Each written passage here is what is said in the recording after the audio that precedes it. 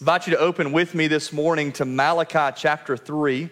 Malachi chapter 3, we're going to begin reading in just a moment in verse 13. But if you're a kiddo and you're kindergarten through second grade, we've got a place back here for you. We'd love to invite you to go back there now. We got a few, and enjoy a time of worship there. Malachi chapter 3, beginning in just a moment in verse 13. I feel like as I said that this morning, we've been in Malachi 3 for a really long time. Maybe you were here just a few weeks ago and you haven't been back since. You're like, my goodness, is he preaching the same passage again? As I was preparing this week, I thought I've walked slower through this book than I have any book we've walked through as a church so far. But it's been so good and so rich. This morning, we're going to close out Malachi 3. And next week, we'll finish our journey through Malachi altogether. But this morning is extra special. The passage it comes to a place in our journey through this book where we've got to make some decisions because God's people are confronted with some decisions that they have to make. You see, this week there's a moment of decision for the people hearing this word. God calls them to the carpet and he says, okay, I've laid all this out for you. I've explained to you who I am. I've given you great promises. I've called you out in the middle of your sin. And now it's your opportunity to do something about it, to make a decision. And here's what we find this morning. God leads people to a place of decision concerning how they will live in relation to him. Every single person has an opportunity to decide who he is this morning. If you're under the sound of my voice today, you're going to hear exactly who he is. If you're joining us online, listen, you're going to hear exactly who he is. You're going to hear how good he is. You're going to hear how he calls you into relationship with himself. And this is not an isolated word. We've seen all throughout Malachi how God has said to his people, this is how you're living, this is how you should live. This is what you think of me, and this is what you should think of me. And we've seen him demonstrate his love to these people again and again. But this morning, we're going to see that some decisions are made. Now, before we dive into the passage, I want to say this as well. You may be sitting here and you say, well, that word's not for me. I've made a decision about who Jesus is. I've trusted him as my Savior, and I'm walking with him, and we have a great relationship. I know him as my Lord.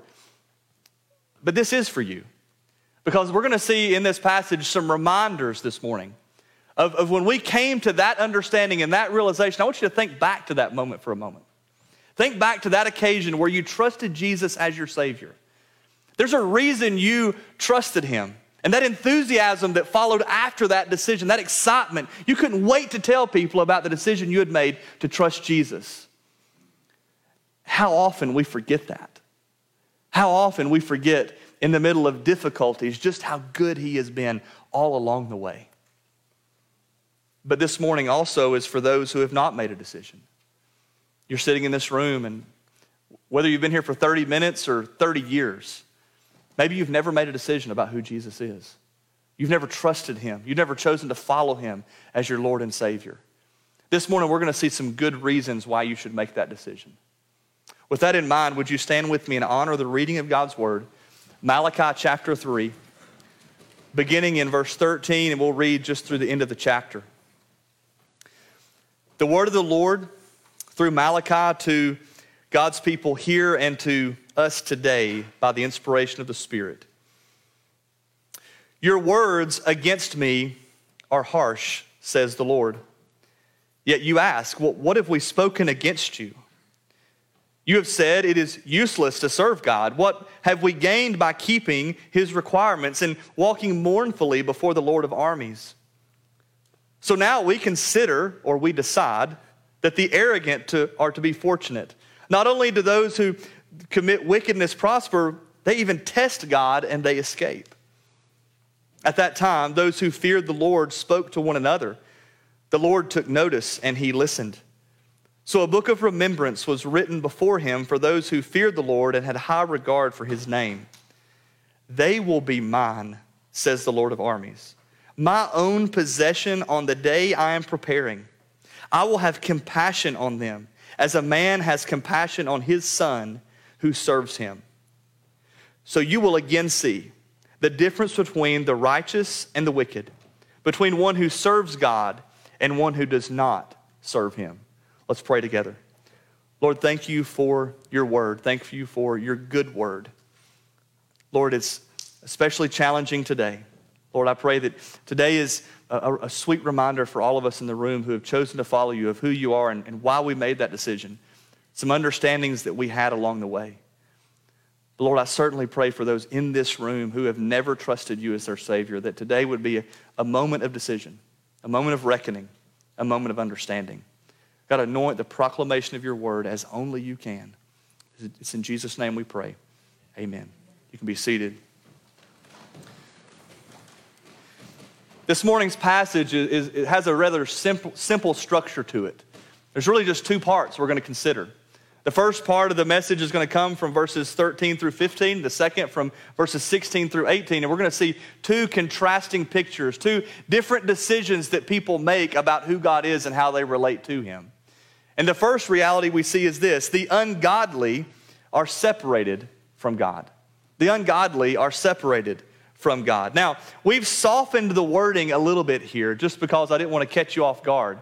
But notice the word that God actually uses in verse 18. He calls the ungodly wicked. And initially when I was writing out the outline, it said the wicked are separated from God. And I thought, you know what, that's a little bit strong. So let's call them the ungodly, because that's really who they are.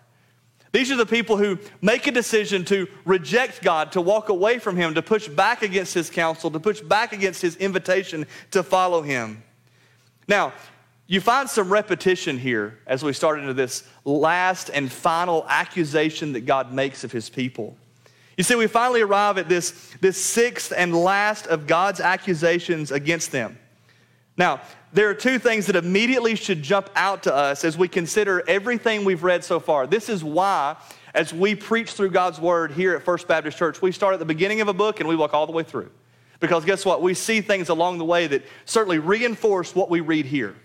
Let me show you how that is true. Notice if you look back at verse 12 and consider that in light of verse 13, that there's this turning on a dime with God. Notice what he says in verse 12. God's speaking to his people. He's blessing his people, and he says, then all the nations will consider you fortunate or blessed, for you will be a delightful land, says the Lord of armies. What a sweet blessing. What a sweet promise he gives to his people. But then we get to verse 13, and God's right back at him again. Look at how he turns on a dime. He says, your words against me are harsh. If we're reading this and we read it in light of everything else, we're like, wait a minute, God. Couldn't you have finished at verse 12? Couldn't you have just wrapped everything up there for just a minute? You've said this again and again and again to us, and this should catch our attention. But more than that, I want you to go all the way back to chapter 2 and verse 17. I want you to see how these words in every way are almost identical to what we see there. Go ahead and turn one page over, if you will. Chapter 2 and verse 17. We looked at this just a couple weeks ago. You have wearied the Lord with your words. Doesn't that sound familiar? Right? You have spoke harshly against me. You have wearied me with your words. Again, dealing with the sinfulness of his people. Notice, though, it continues, yet you ask, how have we wearied him? And there in chapter 3 and verse 13, they say, yet you ask, what have we spoken against you? Doesn't that sound familiar? But I want you to see how God acts at the beginning of chapter 3 in response to their accusation. What does he do? He does something. He gives them a promise. He begins to act on their behalf. You see, he answers with his activity the accusations the people have made against him. We looked at this, right? God's actions on behalf of his people are his defense of who he is. He promises his people at the beginning of chapter 3, he says, I'm going to send a messenger. I'm going to send someone to you. I'm going to send, we saw it this way, a Messiah.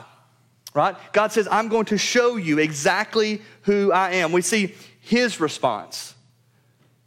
But as we get to verse 16 and verses 14 through 15, we begin to see that God's already answered with his activity. When we get to this passage, the change happens when he says, I've already shown you who I am. I've already told you what my promises are. It's up for you to decide now what to do with that. This is significant, church. God leaves this in our court, so to speak, and he says, listen, you're going to make a decision about what you're going to do with everything that I've told you. It's been like a broken record all along. Him making an accusation, his people denying that accusation, and then him answering in a certain way. But in this case, he says, hey, you get to decide now. It's up to you. So with that in mind, let's see 3 characteristics of how the ungodly arrive at their decision to reject God. The first thing we see in verse 13 is the ungodly, they disagree with God regarding their conduct. They disagree with God regarding their conduct. By this point, this should be, again, a broken record. We've seen this pattern of repetition over and over again in God's word. When God repeats himself, it is not by accident. It's not because he's out of his mind. He is trying to communicate to us something very clearly, something that we often miss. And here's what we often miss, and I'll say it again, we've said it a few times already, and write it down. A right relationship with God first begins with a right understanding of ourselves in relation to God. In other words, we first have to understand our sinfulness, our brokenness, and our need for him. Again, I don't know about you, but I don't like admitting that I need to depend on someone or something.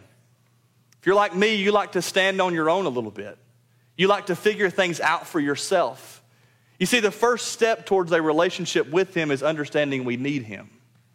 And over again, we've seen God's people deny this reality. Notice what they said in verse 13. They asked the same question they've asked all along the way. They said, what have we spoken against you? What have we really done wrong? But secondly, notice this in verse 14. The ungodly are also broken by legalism. They're broken by legalism. Now, I'm going to define that word for you in just a moment. It may be a strange word to you, and that's okay.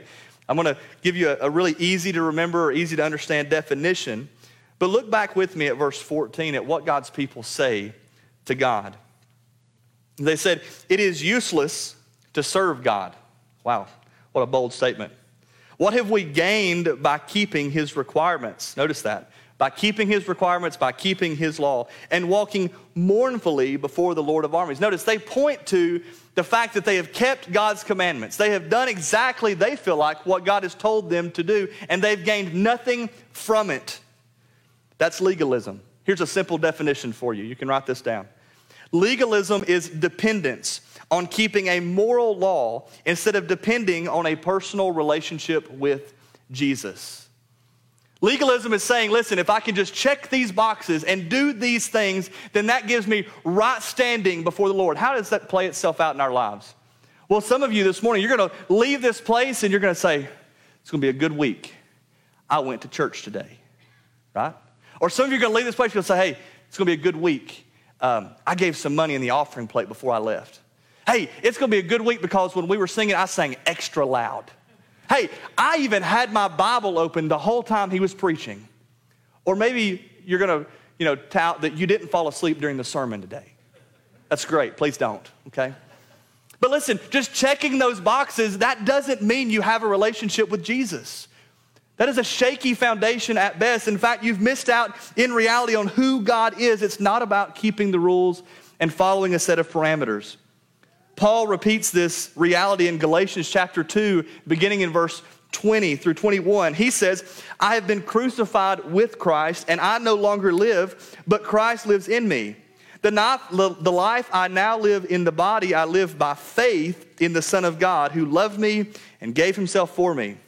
Listen carefully. I do not set aside the grace of God, for if righteousness comes through the law, then Christ died for nothing.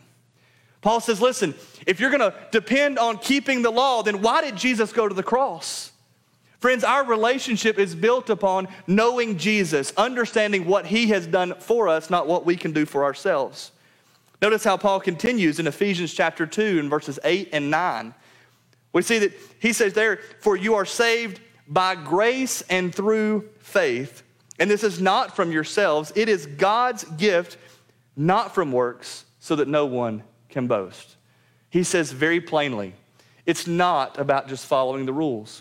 It's not about just living uprightly. No, he says it is by grace, the grace of God, and by faith that you place in him, that you have a right standing before him.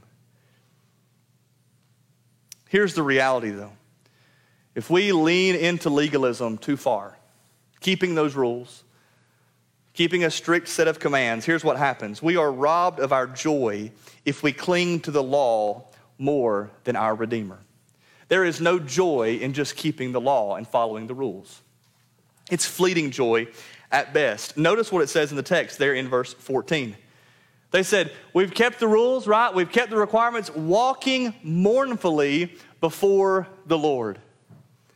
This phrase is unique in the Old Testament. It's as if God is saying, listen, I'm going to use this particular set of words here to really grab your attention. It occurs nowhere else in the Old Testament. Nowhere else in the Old Testament does God say, people are walking before me mournfully because they want to earn my favor. But that's exactly what they were doing here. Why? Because it was a joyless legalism. Notice this. They had a knowledge of who the Lord was. They knew who he was, but they missed out on really knowing him. What does it say there in verse 14? It says they walked mournfully before the Lord. That phrase, before the Lord, means that he was in their mind. In other words, they knew who he was. They knew what he had done. They knew even the promises he might have made along the way. But instead of really knowing him in right relationship with him, they said, listen, we're going to deny that you're a just God. We're going to accuse you of not understanding how the world should work. They missed out on all of this because of their religious activity. Let me illustrate it to you like this. Turn with me to Mark chapter 10. Mark chapter 10.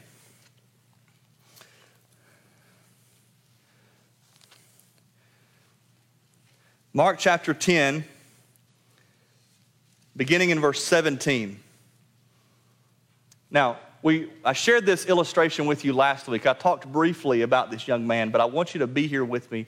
I want you to read it along with me. I want you to see what's happening here. It says, as he was setting out on the journey, this is Jesus. Jesus was setting out on a journey. A man ran up and he knelt down before him and asked him, good teacher, what must I do to inherit eternal life? Jesus answers, why do you call me good? No one is good except God alone. You know the commandments. Do not murder, do not commit adultery, do not steal, do not bear false witness, do not defraud, honor your father and mother. Jesus quotes exactly what the commandments are, and that young man recognizes them, and guess what he says? He says, teacher, I've kept all of these from my youth. He says, I've always been a good boy. That's what he says. Verse 21, looking at him. Don't miss that. Don't read past that too quickly. Jesus looks at him. Imagine that gaze for just a moment. The Son of God standing before him, he looks at him. And it says Jesus loved him. And he said to him, you lack one thing. Go and sell all that you have and give it to the poor, and you will have treasure in heaven. Then come and follow me. The young man has a decision to make. He's confronted with who Jesus is, even his love for him, that gaze that is undeniable. And notice what he does in verse 22. But he was dismayed by this demand, and he went away grieving because he had many possessions. Did you catch that? He was wrapped up in legalism. He was wrapped up in doing all the right things. And when he was confronted with the very presence of God in the person of Jesus Christ, he missed it. Now, before we're too quick to judge, because we're looking at this guy, we're shaking our fists at him and saying, dude, how did you miss this? It's Jesus. You've seen what he's done. Church, how do we miss him? How do we miss who he is? How do we walk out of this place, again, thinking we've done the right things to earn his favor, to know him, and miss out exactly on who he is? Don't miss out on who he is. Don't cling to the law and miss out on who the Redeemer is. Notice this final thing about this ungodly response in verse 15. The ungodly have a finite perspective. In other words, they can't see everything. Those who reject God, they fail to recognize that they don't see the whole picture when God does. Make sure you see in verse 15 just how badly they missed it. Look at it. It It says, so now we consider the arrogant to be fortunate. Not only do those who commit wickedness prosper, they even test God and escape. So they're saying we have a problem with the arrogant, when they in fact are being arrogant themselves. How arrogant is it to look at God and say, listen, God, you've missed this. You've made a mistake somewhere along the way. Again, the blindness is incredibly real here. Don't miss it. There were two errors that they made with their finite perspective. Write these down, 2 errors. Number one, their eyes were on man more than God. Their eyes were on man more than God. Now, we miss this in the text because we're reading an English translation of the scriptures. Understand in the original Hebrew here, what's happening is word order in Hebrew conveys importance of meaning. In other words, whatever's most important, you put at the end. Whatever's the afterthought, guess what? You put it at the end. So you put the most important at the beginning, you put the least important at the end. Where do you think God is positioned in this passage? At the end. What's first on their thoughts? The activity of man. And because of that, their eyes are more on mankind than they are on God, and they miss out on who God is. Secondly, their eyes were more on God's justice than his grace. They recognize, listen, we want your justice now, at this moment, in this way, and they forget that God is gracious and infinitely loving and merciful. They miss out on the treasure of who he is because they're so focused on what is right in front of them. I wanted to turn to Psalm 73 in verses 18 through 25. You read that later. I don't really have time this morning, but you go there and I want you to read that. I want you to see the picture of the psalmist is wrestling with God, and he's saying all the very same things that these people are saying. He's saying, listen, God, you've missed it. You've made a mistake. Look at the wickedness around that's going unpunished. And then there's a turning point, and he begins to understand, wait a minute, no, God, you're good. And the psalmist literally says, I've been stupid about this. That's the actual wording. I've been stupid about this. I've missed this. I've forgotten who you are. You've been so good to me. What the psalmist got right, the people of God here missed, and so often we miss as well. So friend, don't miss out on who he is and the relationship he offers to you. We've seen the response of those who find themselves separated from God, the ungodly. They refused to rightly see their own sinfulness. They focused more on being rule keepers instead of falling in love with the one who was right in front of them. They missed seeing God's infinite grace by demanding his justice immediately on others. But we don't have to miss out like they did, because this beautiful opportunity for decision continues as we get to verse 16. And here's what we find. The righteous are adopted by God. The righteous are adopted by God. Now, again, the wording here, I don't want you to miss this. The wording here is specific. Don't mistake that when we say the righteous are people righteous in and of themselves, like a self-righteousness. No, these folks understand that their righteousness only comes from one. They recognize that they are broken. We were going to see that in just a moment. And they recognize that their righteousness is only by what God imparts to them. Again, this passage is portraying two vastly different responses. Notice that the first group that God brought an accusation against God. But this is the first time in the book of Malachi, as we look at verses 16 through 18, where we see a different response. And it should catch our attention, church. The first thing we see about this response from the righteous people, we see that the righteous are blessed for their humility. They're blessed for their humility. I think it's interesting in verse 16 that instead of talking at God, accusing him of something, what does it say in verse 16? They huddled up together. They talked to one another. It says, at that time, those who feared the Lord, they spoke to each other. It's as if the people of God here, the people who are going to respond rightly, they looked at one another and said, wait a minute, God's been talking all along the way. I know these guys over here, they're continuing to deny their sinfulness and their brokenness, but something doesn't quite seem right. So they begin to talk to each other. They feel, it's obvious here, they feel unworthy to even speak to him. But I want you to see what God does in response to that. It says, the Lord took notice and listened. Ain't that beautiful? He sees the people of God. These people are responding to him rightly. And he says, I'm paying attention to those folks right there. I'm going to listen in. to what's going on. And here's what we find. We find that they begin to understand the concept of God's superiority, who he is, how great he is. And I want you to see ultimately how this concept of God's superiority, his greatness, it's echoed into the New Testament.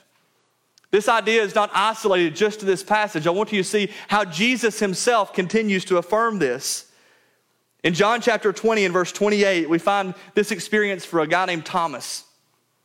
And Thomas is confronted with the resurrected Lord in flesh and blood right in front of him. And Thomas places his hands into the wounds on Jesus' side and places his fingers into the wounds in his hand. And guess what he says to him? Look at it. He said, "My Lord and my God." His response was one of awe and wonder. These words are no accident. Don't miss out on what he's saying here.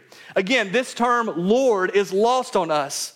We don't understand that within our culture. Why? Because we're always a people of rebelliousness. We don't like the idea of lordship and submission. But the New Testament concept of Lord, it conveyed the idea of one who was indeed master, one who required allegiance, obedience, and submission. And so when Thomas says, "My Lord and my God," he says, "I am pledging my life to you. I recognize your greatness, your infiniteness, and my finiteness. I recognize that I'm nothing in relation to who you are." We, of course, don't gravitate towards this aspect of our relationship with God through Jesus Christ being one of submission. Sure, we like knowing that we can pray to him. We like knowing that he is with us. We like knowing that he has paid the price for our sins as our Redeemer. But we must be careful, church, not to cheapen his grace. When God calls us to salvation, make no mistake about this. He says, "Deny yourself, take up your cross, and follow me." And so humility becomes the only appropriate response when we are confronted with the holiness of a great God. But notice this second truth. It doesn't stop there. The righteous, they don't just benefit from this concept of God's superiority. They don't just benefit from being blessed for their humility. They also, the righteous, recognize that they have eternal security. We see that in verse 17. The righteous realize that they have a great promise in Jesus Christ. I want you to notice two things that are wrapped up with this idea of security, this idea of peace. Number one, certainty. Certainty. The people of God, the righteous, the people who respond to him in relationship, in humility, they recognize without any mistake, they are certain of this truth. Notice what God's word says in verse 17. This is beautiful. Lean in close. They will be mine. How beautiful is that? They will be mine. He says, my own possession on the day I am preparing. God takes note of these people. He listens into their conversation. And he responds by saying, those people, they're mine. I've got them. Notice what we find as we continue reading into John chapter 10 and verse 29. Jesus says these very words. He says, my Father who has given them to me, he is greater than all. Again, the greatness of God, no one is able to snatch them out of the Father's hand. Jesus says, I've got you. I've got you. In the middle of heartache and pain, in the middle of the turmoil of our cultural climate, guess what he says to his people? He says, I've got you. I'm holding on tight. In Titus chapter 2 and verse 14, we read this beautiful word. He gave himself for us to redeem us, or to purchase us, that word is, from all lawlessness, and to cleanse for himself a people for his own possession, eager to do good works. You see that? God says again and again, and I could take you to countless passages where he says, I've got you, and I will not let go. God's people are certain of this. But secondly, they're aware of God's intimacy, his intimacy, that he loves them. Now, I know we sing cute songs in Vacation Bible School and in kids' church and Sunday school growing up. You might remember singing, Jesus loves me, for the Bible tells me so.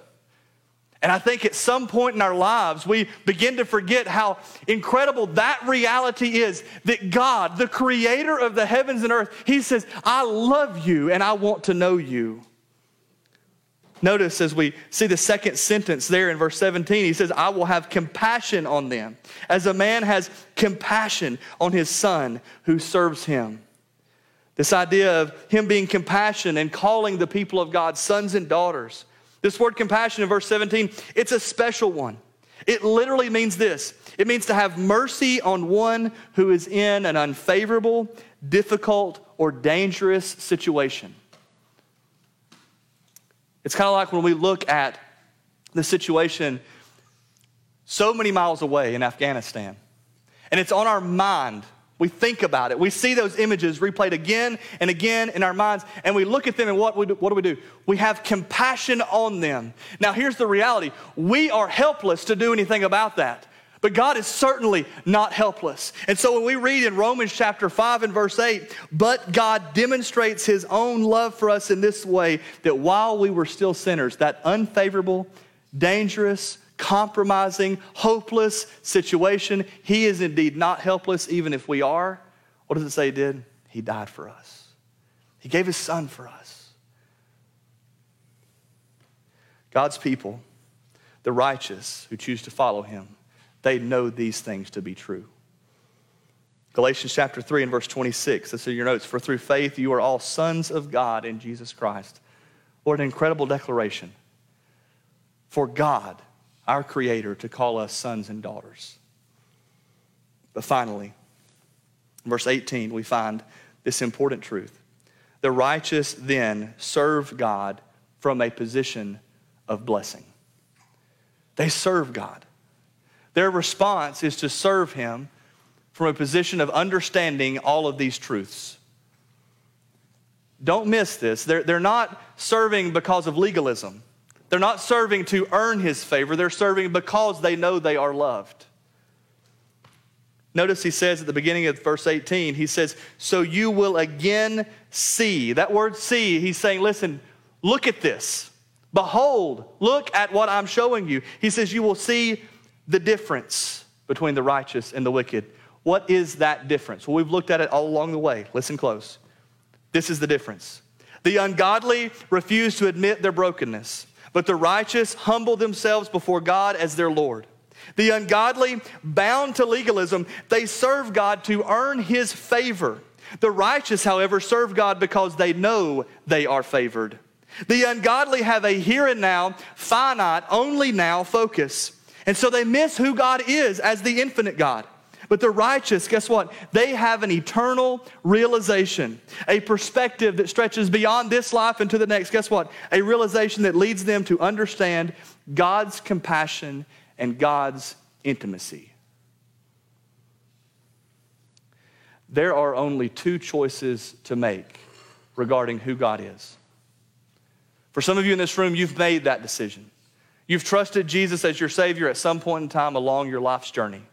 And this morning, I pray this has been a fresh reminder of all of these good things, this security you have. When God says, I've got you in the midst of heartache and pain.